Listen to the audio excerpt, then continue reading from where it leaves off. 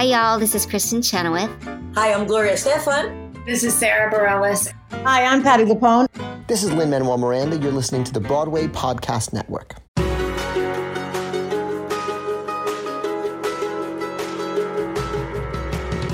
Welcome to the Theater Podcast, intimate, personal conversations with the industry's biggest names. Our guest today is Julia Murney. She's currently starring in an amazing ensemble cast of a completely rewritten production of Baby, which is a early 80s Tony-nominated play about three couples and their journey about their journey to have children and parenthood and whatnot.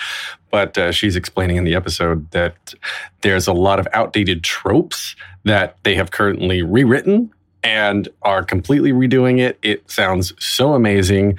And of course, we get into her history as an Elphaba, one of the early Elphabas, and she said, every witch loses her mind. We talked about the pressure of being an Elphaba and, of course, what that entails. And I'm just going to give you a spoiler. Her good friend and composer of The Wild Party, Andrew Lippa, crashes our interview.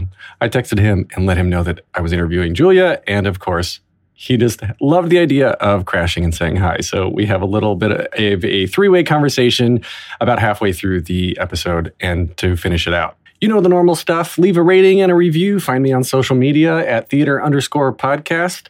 And now everybody, please enjoy this episode with Julia Murney and special guest, Andrew Lippa. The longest field goal ever attempted is 76 yards. The longest field goal ever missed? Also 76 yards. Why bring this up? Because knowing your limits matters, both when you're kicking a field goal and when you gamble. Betting more than you're comfortable with is like trying a 70-yard field goal.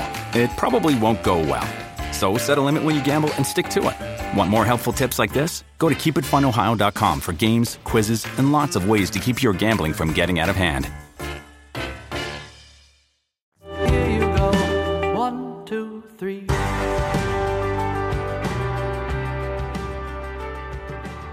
Today's guest is someone I've admired from afar for a long time, and now I am very honored to be able to interview. She originated the role of Queenie in Andrew Lippa's Wild Party, which earned her her first Drama Desk Award nomination, and became one of the most well-known Elphabas in both the national tour of Wicked and then on Broadway after making her Broadway debut in the show Lennon in 2005. She was nominated for her second Drama Desk Award for Falling and has an incredibly diverse resume outside of the stage as well, which includes Sex and the City, NYPD Blue, 30 Rock, Elementary, Madam Secretary, and Succession, among many others. She can currently be seen in the out-of-the-box theatrics production of the Tony-nominated musical Baby, which just opened on November 14th. Julia Murney, welcome to the Theater Podcast. Merci pour le bébé.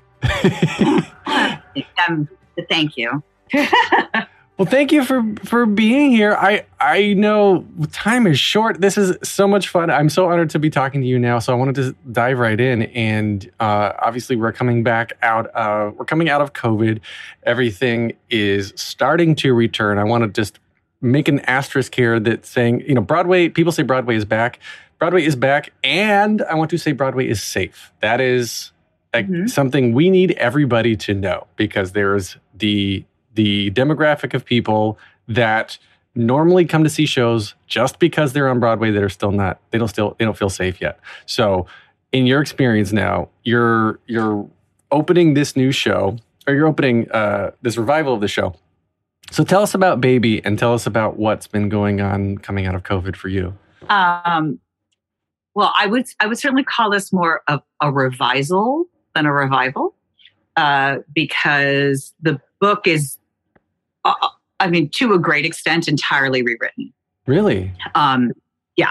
The score is the same. The score is the same delight that everybody knows from many, many years. But if you've noticed, it's likely that in the last, I'm going to say 20 years, you probably haven't seen a production of Baby. It's not done a lot. And the reason is it's incredibly dated. It's incredibly time capsule-y. Time capsule-y, that's an official language. I'm going to add that to the dictionary. Thank you. Yep. To 1983, basically, to when it opened originally on Broadway. And everything has changed.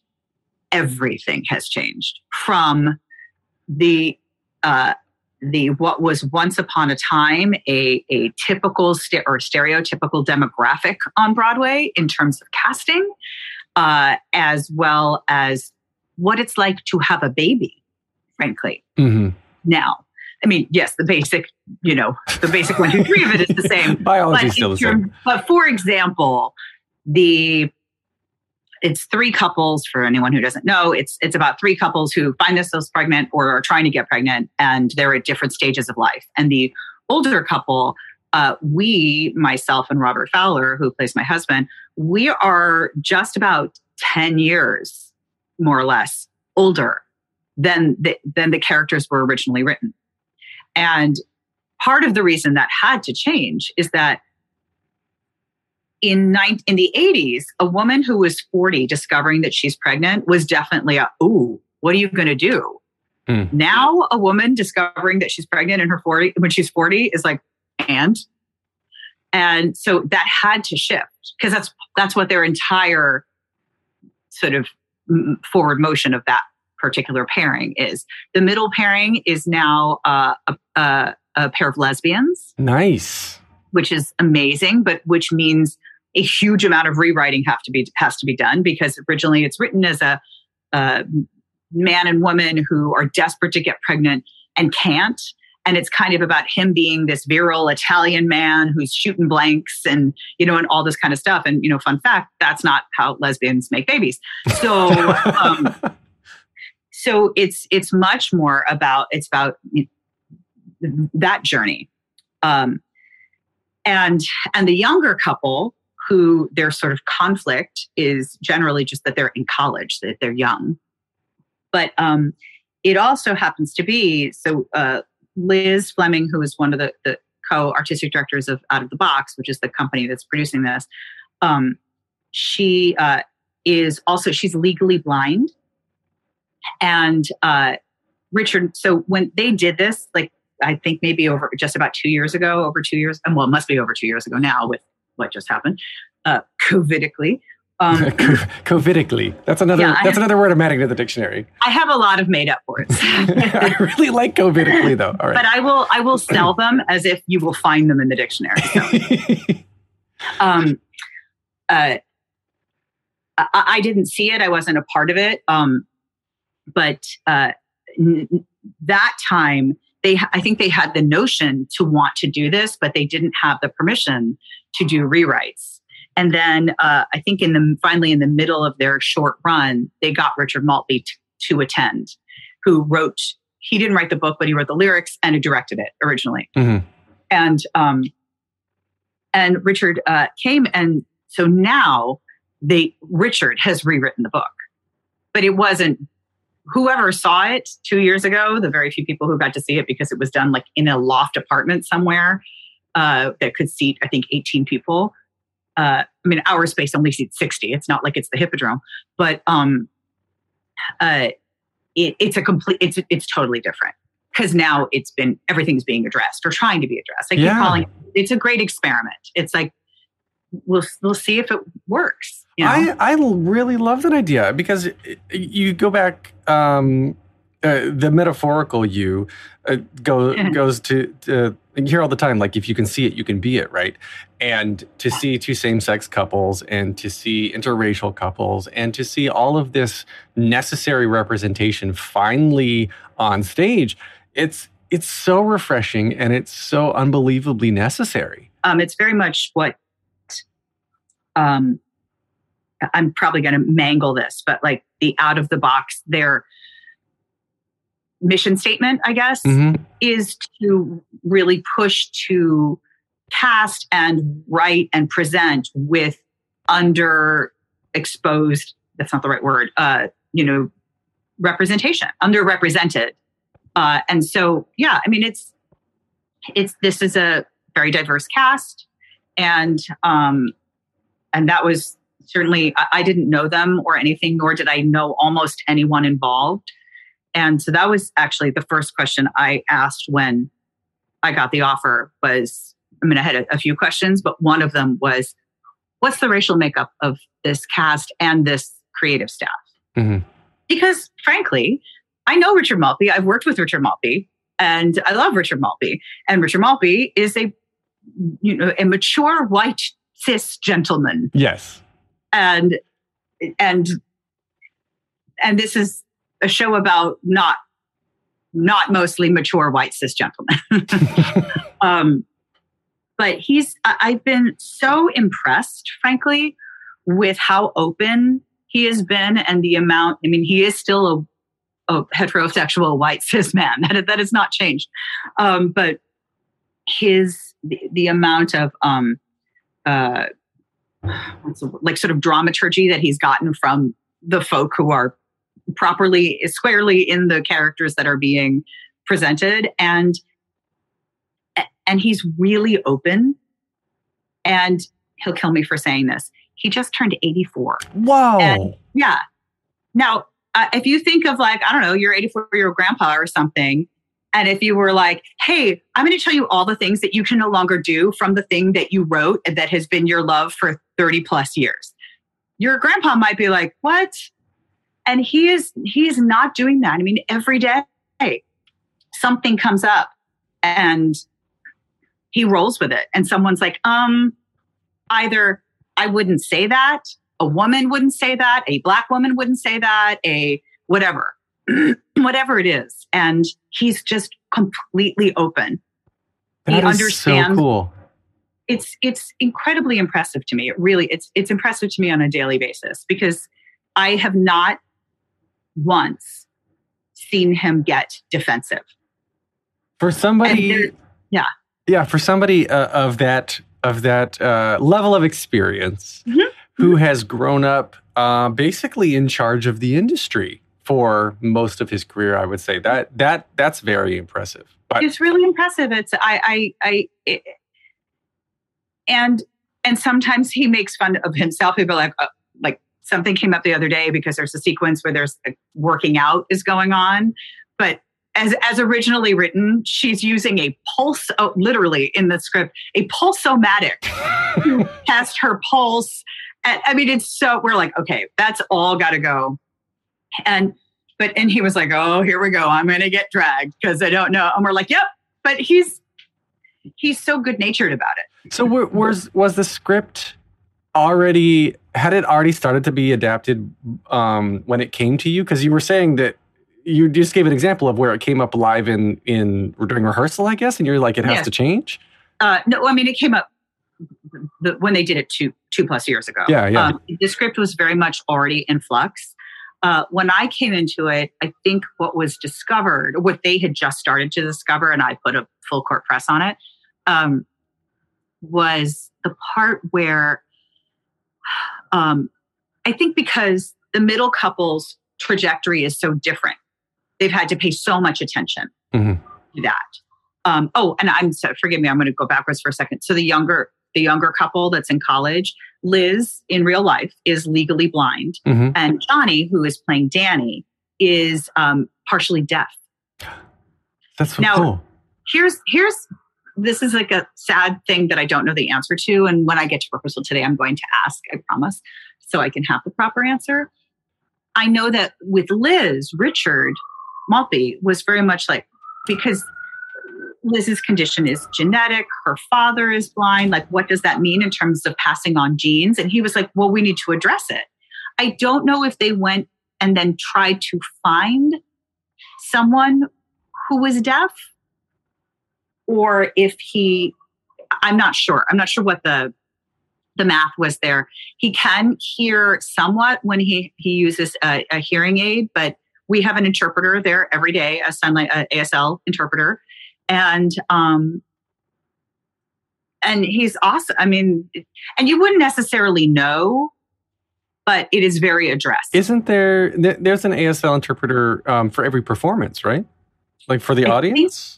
I don't know if there's one for every performance, but I know that there are very specific ones. We had one just the other night.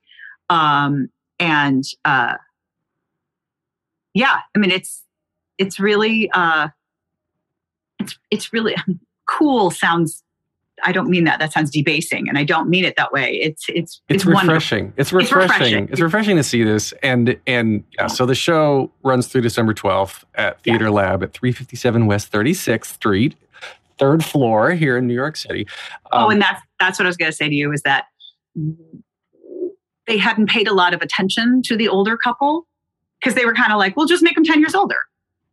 And I got in there and I was like, Richard, the way that couple was written, said, unless you are making them simple in the head or evangelical Christians, we're going to have to do some rewrites, because they were incredibly square.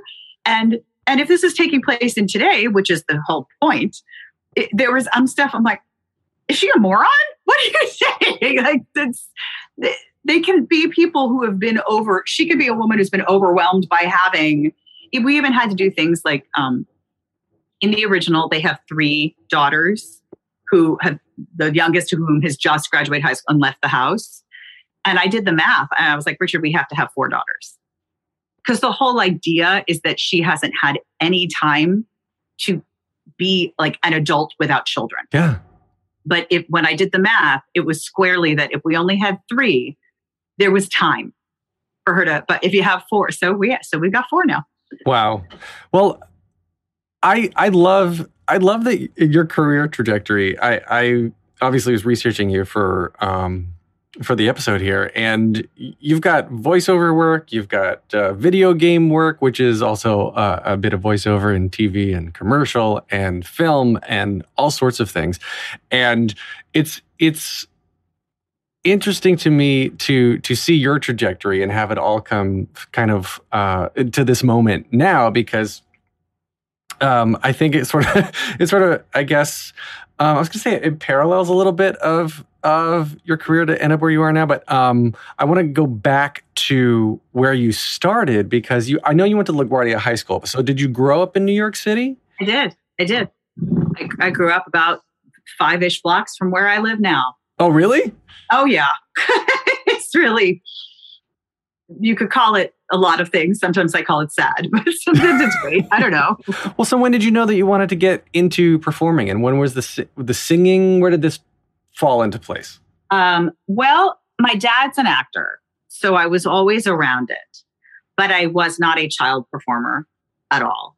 I mean, I like made up shows in my bedroom like kids do, just to have fun. And there were certain cast albums that I knew. I mean, the first cast album that I ever knew was Jacques Brel is Alive and Well and Living in Paris, because that was show. My parents had it. And, children don't listen to Jacques Brel, but I just liked the song Carousel because I would run around in circles. And then the big one was Annie. Mm-hmm. And it didn't matter if you knew theater or not. If you were a little girl in the 70s, you knew Annie, period, stop. And when I went to junior high, around the corner from where I live, sort of, a bunch of my friends were like, we're going to do choir. And I was like, okay. Like I just followed them because that's what they were going to do. And this remarkable woman, Josephine Morris, was the chorus director. And we would it was a serious chorus in that we would go and do competitions. Like we went to Atlanta and Philadelphia and Great Adventure, and there would be these, competitions from all over the country. Choirs would come, and we, that was the beginning of me falling in love with singing. I was never particularly confident about it, but I liked the notion of the singing, and I think it makes sense to me now, knowing like who I am and how I am, that my first love of singing came from singing as a group. Like there's safety in numbers and a nice feeling of camaraderie, when you're not exposed and you're not, but she was the one who really instilled that love of music. And then she was very clever because she figured out a great trick for any of us who wanted to audition for what at the time was music and art and then became LaGuardia. My junior year, we moved into the building that is now LaGuardia. But anyway, where most of the kids who would audition would audition with like a pop song or a Broadway tune. Mm-hmm.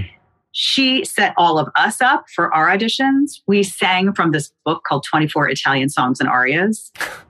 So, which is like one of the Bibles at LaGuardia. Like Really? that's one of the books that everybody uses when they're a voice major there. So I auditioned for high school singing Vittoria Mio Core. Was I good? I don't know. But I guess I had enough. They're not looking for, it's not a, it's a public school. I mean, you do have to audition, but, so she was clever in so many ways. And that's when I started. But even like my favorite things, my favorite things to do in high school also were all choir, because there were so many electives that were choir at that school. And including a gospel choir, which opened my brain and my heart in so many ways.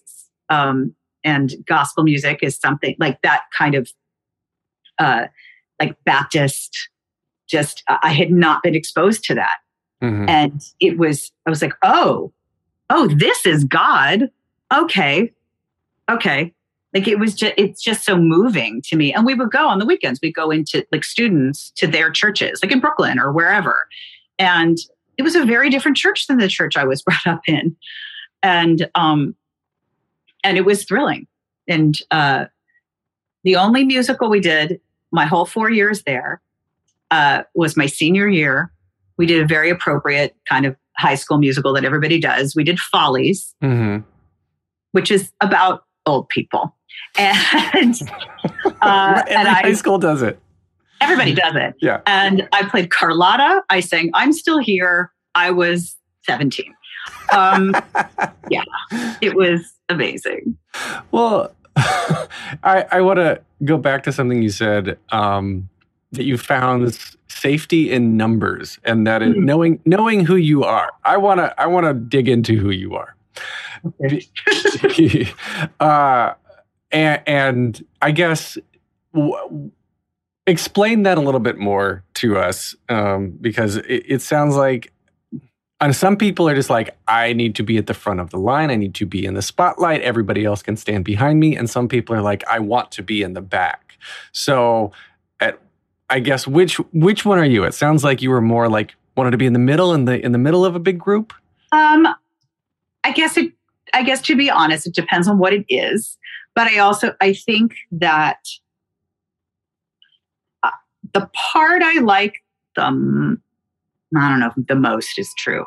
One of the things I like about getting to be one of the ones in the front is that you also sometimes have the freedom to raise your hand and say, wait a minute. And not everyone should be afforded that. But traditionally, not everyone is. Traditionally, principals tend to get more of a say, if you will, than ensemble.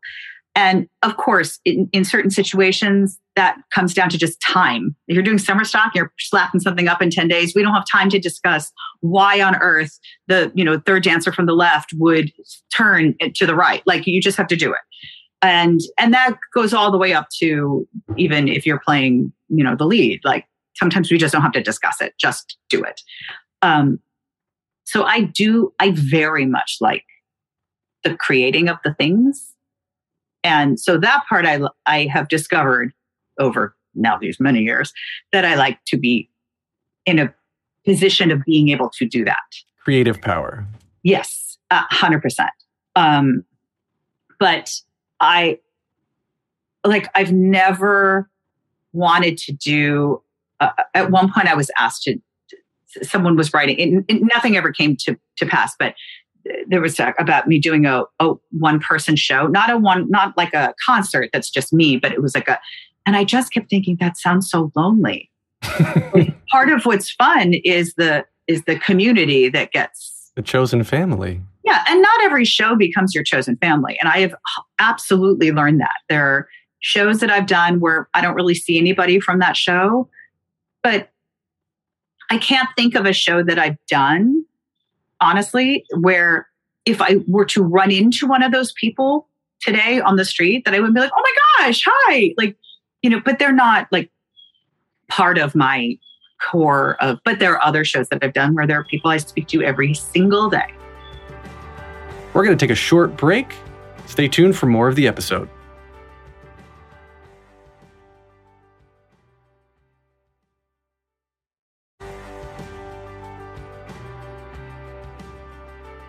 So like an Elphaba, right?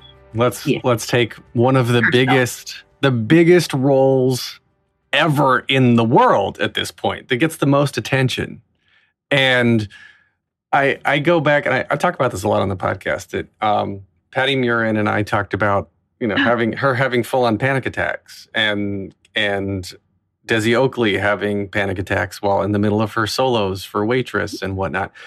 And the anxiety that people have, I guess the pressure they feel, even in the middle of a show, to carry it and to be good and to be what people are expecting. Did you feel that pulling that into Elphaba?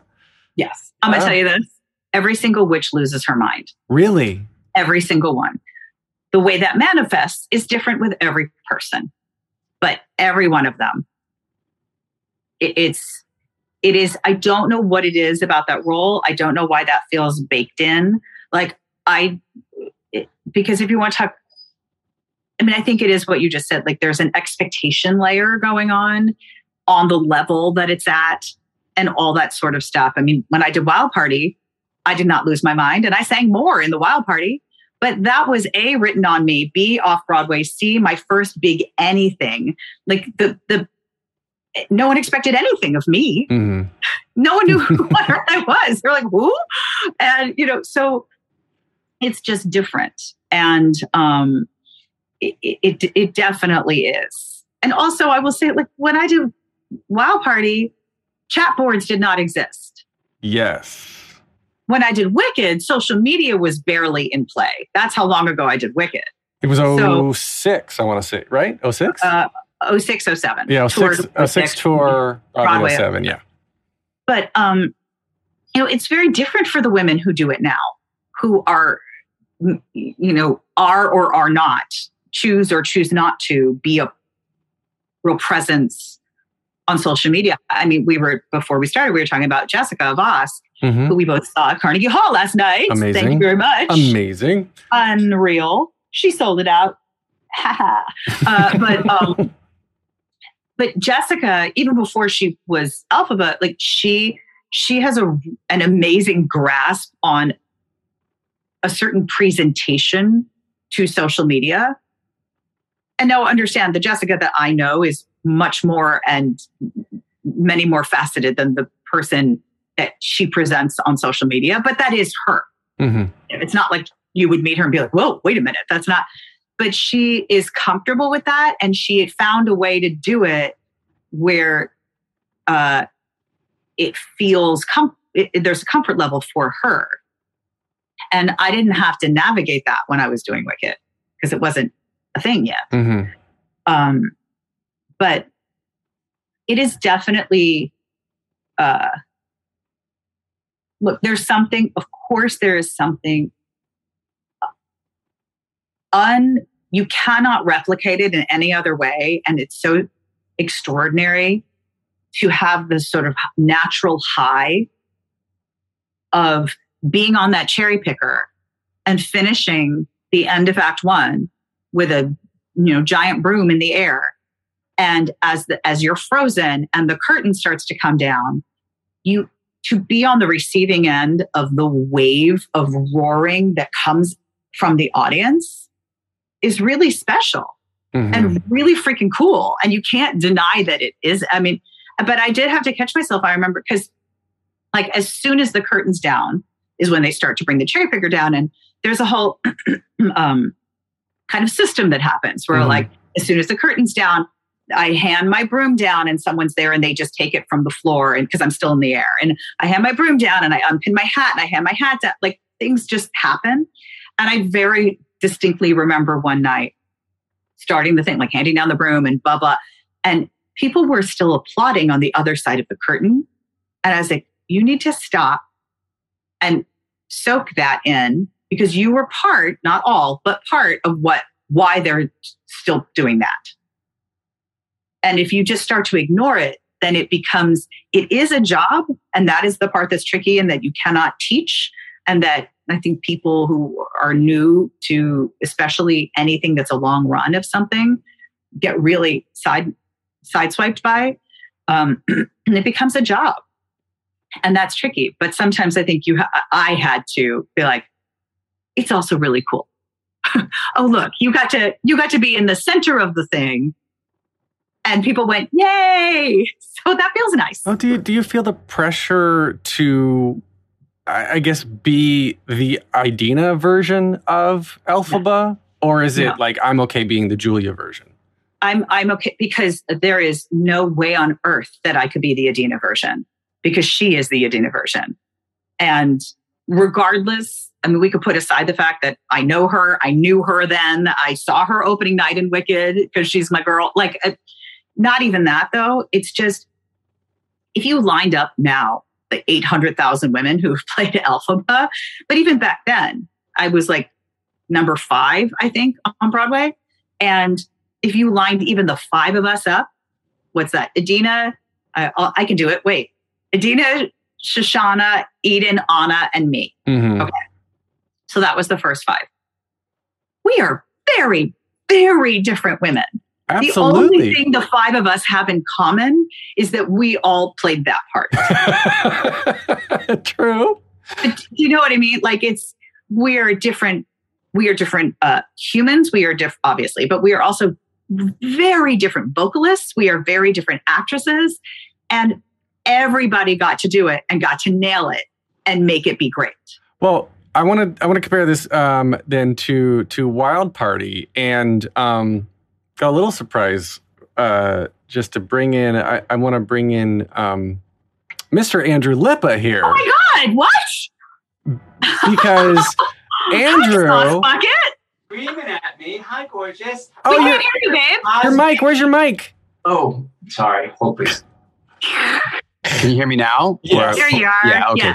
Yes. How's baby going? It's good. I mean, we have our 4th show tonight. I have rehearsal in a little bit, and we're doing changes. And changes? Nobody puts baby in a corner. Oh yes. When I don't know if you've seen it, Lippa, but God bless them. The what's the word I'm looking for? The billing that I did not know was coming. Julia Murney is baby.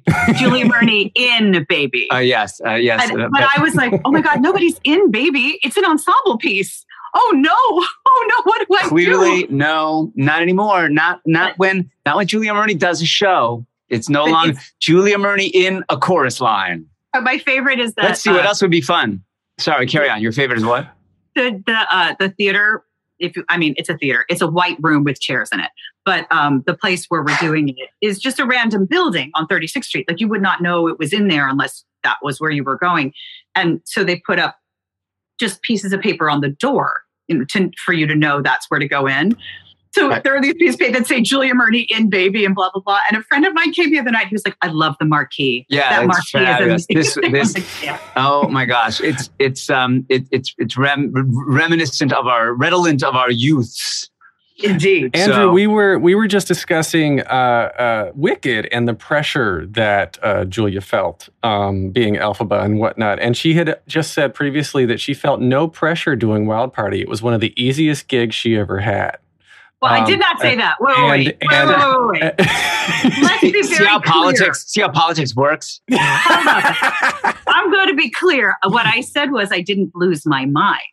I know. I'm giving Andrew shit. The sun comes up. But I did not lose my mind the way Wicked makes you lose your mind. So, but Andrew, the two, yes, the two of you I met. can't comment on that. There's nothing to comment. It's just the truth. But I'm a guest on the show. I'm supposed to have comments. Yeah. Alan, get your what is it?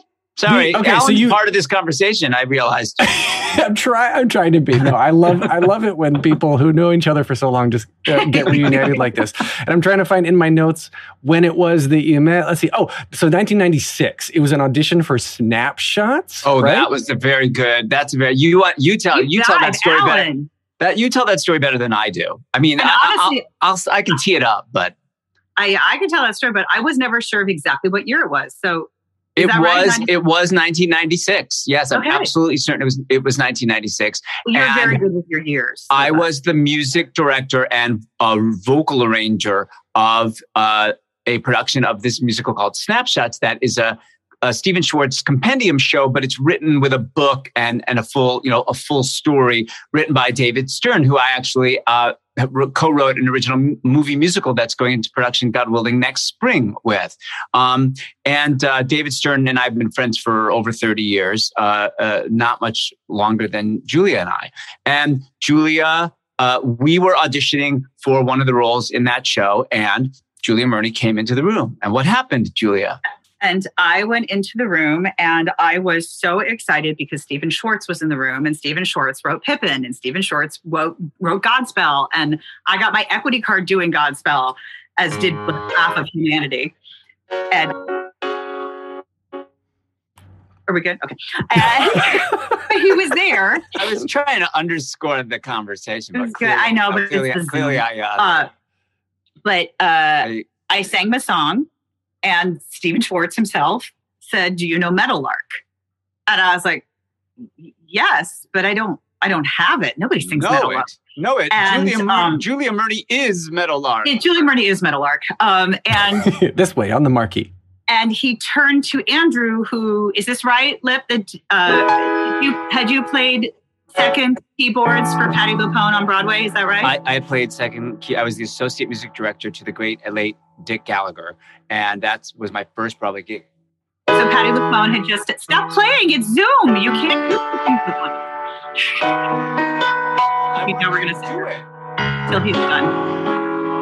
I have a heart out in 10 minutes, Lip. I wanted you to sing it later. But so he got up without any sheet music, and he went and played the living hell out of that song. I think you're missing one thing. I looked at you and said, "Do you do it in D major or E major?" And Julia said, E major, because of course then she gets to belt that very, very high note. Well, I'm gonna protest that because I have no idea what key I do it in. Well, I don't even know what the high note is in Defying Gravity. I must have then said, like, you're going to do it in E major. You made it. Yes, that would make more sense. That is hilarious. And then what did we do? We always describe this. I finished the song, and he was amazing. And it was, as he has said in the past, it was like we had sex that day. And I finished, and Lippa pointed at me and went, "Who are you?" And I went, "Who are you?" And this is in the middle of my audition. Like had suddenly started ignoring everyone else. Yeah, we had left the room, as it were. You ignored Stephen Schwartz at this point. We kind of did, unfortunately. But he seemed to be okay with it. Well, we've described, like, how egrets turn their heads sideways and look at each other, the big beak, and they as they're thinking about mating or whatever they are egreting. And Julia and I did that. Like, we literally kind of turned our heads sideways and looked at each other from different angles, and it was like, how did I feel like you're me, but you just look different and you sing different, but you're me. Are you me? And it was a very strange experience to feel like, for me, like I had met someone who sang music the way she sang Meadowlark. Now, I didn't write Meadowlark, of course, but in how I play it and how I think of that song and the way I approach performing, Julia and I had an unspoken series of agreements as we were doing this with no rehearsal, and yet we synced up perfectly. And you can play for many people you don't know, and you can play for many people you don't know, and you've not ever done that song together. And you can have the same outward experience. The audience might see, or any witness would see, oh, they just did that together, and it sounded amazing. But the two artists know if they connected on the 30-second note level and the all of the commas and all of the breaths and all of the expression, and that what's more important when, and how you make those decisions, milliseconds of decision, of moments, all throughout a song like Meadowlark, any song that you do, you're making all these decisions. It's too, and this felt magical because this was not without, like you just said, there was no rehearsal. We'd not even met really, but that it's two storytellers get right on the same page. Right. That's it. I always say when I'm teaching, unless you were standing by yourself on a bare stage, a cappella, you are never doing a solo. At the very least, you are doing a duet between yourself and a piano player. And then as you add every other instrument or lighting people or whatever, those people are, and the audience, everybody's part of it. And so I'm sitting here thinking, I don't know that I've ever had that kind of an alchemy moment with anybody else. Yes, it was a heightened moment because it was an audition and all that kind of stuff. But there was something, even for the years that we've then proceeded to work on Wild Party, and Andrew kept writing it and rewriting it and all this kind of stuff, that it just all sort of was easy to absorb into my bone marrow in a certain way. And it's a very lucky thing to ever get to have. Andrew, it is. And I've worked with a lot of different people, as Julia has. And I think perhaps maybe a couple times in your life, you encounter somebody who, or I should say, I have encountered somebody perhaps 2 times in my life who I feel that I'm the composer and lyricist they don't know how to be, and they're the singer I don't know how to be. And somehow that we complete each other when we connect together. And Julia and I discovered that day doing Meadowlark. And that was a really special experience because I don't think we've ever, in rehearsing anything we've done together, we never really talk about do it this way, do it that way. We just do it. We just go through it and we make decisions together, but we never have, there's no I wish she would do it this way, or I've got to reluctantly follow her in this way. She slows down at the wrong time. That never happens for either of us, I think. Yeah, I think the only other one I can think of in terms of the way they write is Kander and Ebb. Something about both John and Fred's music and lyrics just go, they lock and load in my body. And you've worked with John in the room, yeah?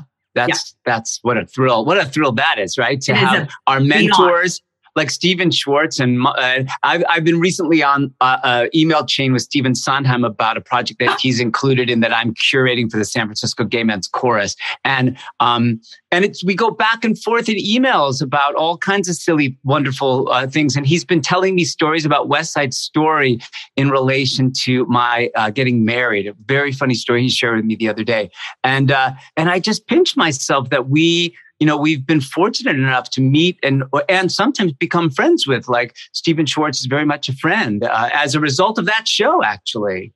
I mean, I have to say, I when I was in college, I dreamed of things like, maybe I can be Fontaine. That was what I thought about.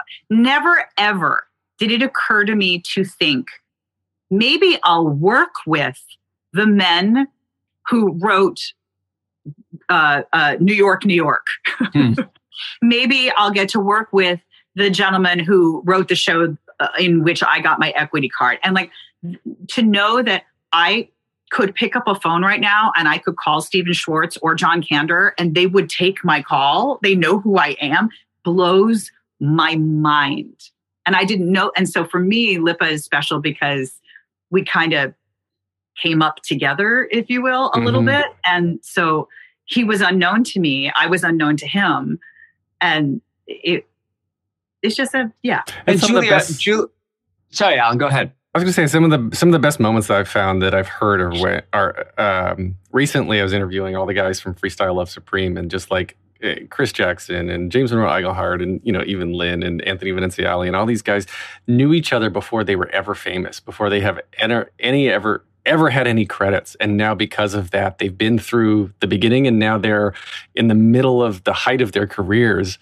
And still love each other just as much as when they were struggling to make ends meet. I love these stories. James Monroe Iglehart lived in the Bay Area and worked at TheaterWorks Silicon Valley early in his career. And I was developed, that's like my home base theater on the West Coast. And I've developed a number of titles at that theater. And James and I got to know each other very early on. And we developed several of my titles out there. And then he decided to make the leap and come to New York City. And boy, was that the right decision for him career-wise. Wow. And and great for all the rest of us who get to see him in everything. Right. So that's quite a wonderful part of his story. Well, Julia, I know we are coming up on your hard stop, so I want to quickly get to my 3 closing questions I ask everybody. Andrew, feel free to hang around and listen. So the first one, just very simply, is what motivates you? Oh, integrity. Ooh, I like that. All right. So the second one is, what advice would you give to your younger self and younger people listening now, starting out down a similar path? Well, I guess to that end, to answer number 1 would be, it's okay to follow what your gut says and to decide to, as best you can, to work with people who you feel are honest and open and not sketchy and, backsliding, and understanding that the further you get into show business, the more you learn, sometimes a job needs to be taken because you need money or you need health insurance or whatever. Those are valid reasons to take a job. Know why you're taking the job, so that when you get in there, you're not miserable and making everyone else miserable because you don't really want to be there. Be straight with why you're there. And it's going to make life a lot easier. I love that. Okay, last question, hard one. If you can only see one show for the rest of your life, but you can see it as many times as you want, what would you see? Oh, son of a... You might need to say Wild Party, but I don't want to... But that's only if I can see hours. And then I'd have to watch myself and that would be awkward. So that's a no. Sweeney Todd. I'm going to say that I saw the original on Broadway. There's just so much to see, I guess. But that's a rough question because sometimes you're not in a Sweeney Todd mood. Yep. Sometimes you're in a Tina Turner mood. Like those are different moods. I love it. All right. Well, everybody, please go see Julia Murney in Baby. Check the show notes for tickets. And Julia, thank you so much for the conversation. Lipa, thank you for stream crashing. This has been so much fun. I've enjoyed it. Thank you. Thank you, Alan.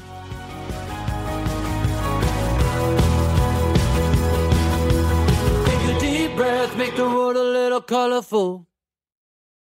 Hey, it's Leslie Odom Jr. here on the Broadway Podcast Network to tell you about the Rise Theater Directory, a program of Maestro Music. Rise is a national online resource designed to connect and empower backstage and administrative and creative theater professionals from underrepresented backgrounds. If you work or aspire to work in the theater community, this can help you find your next project. And if you hire theater professionals, search the Rise Theater Directory to find your next team. Create your profile now and get more information by visiting risetheater.org. That's theater with an RERISETHEATRE.org, because only together we rise.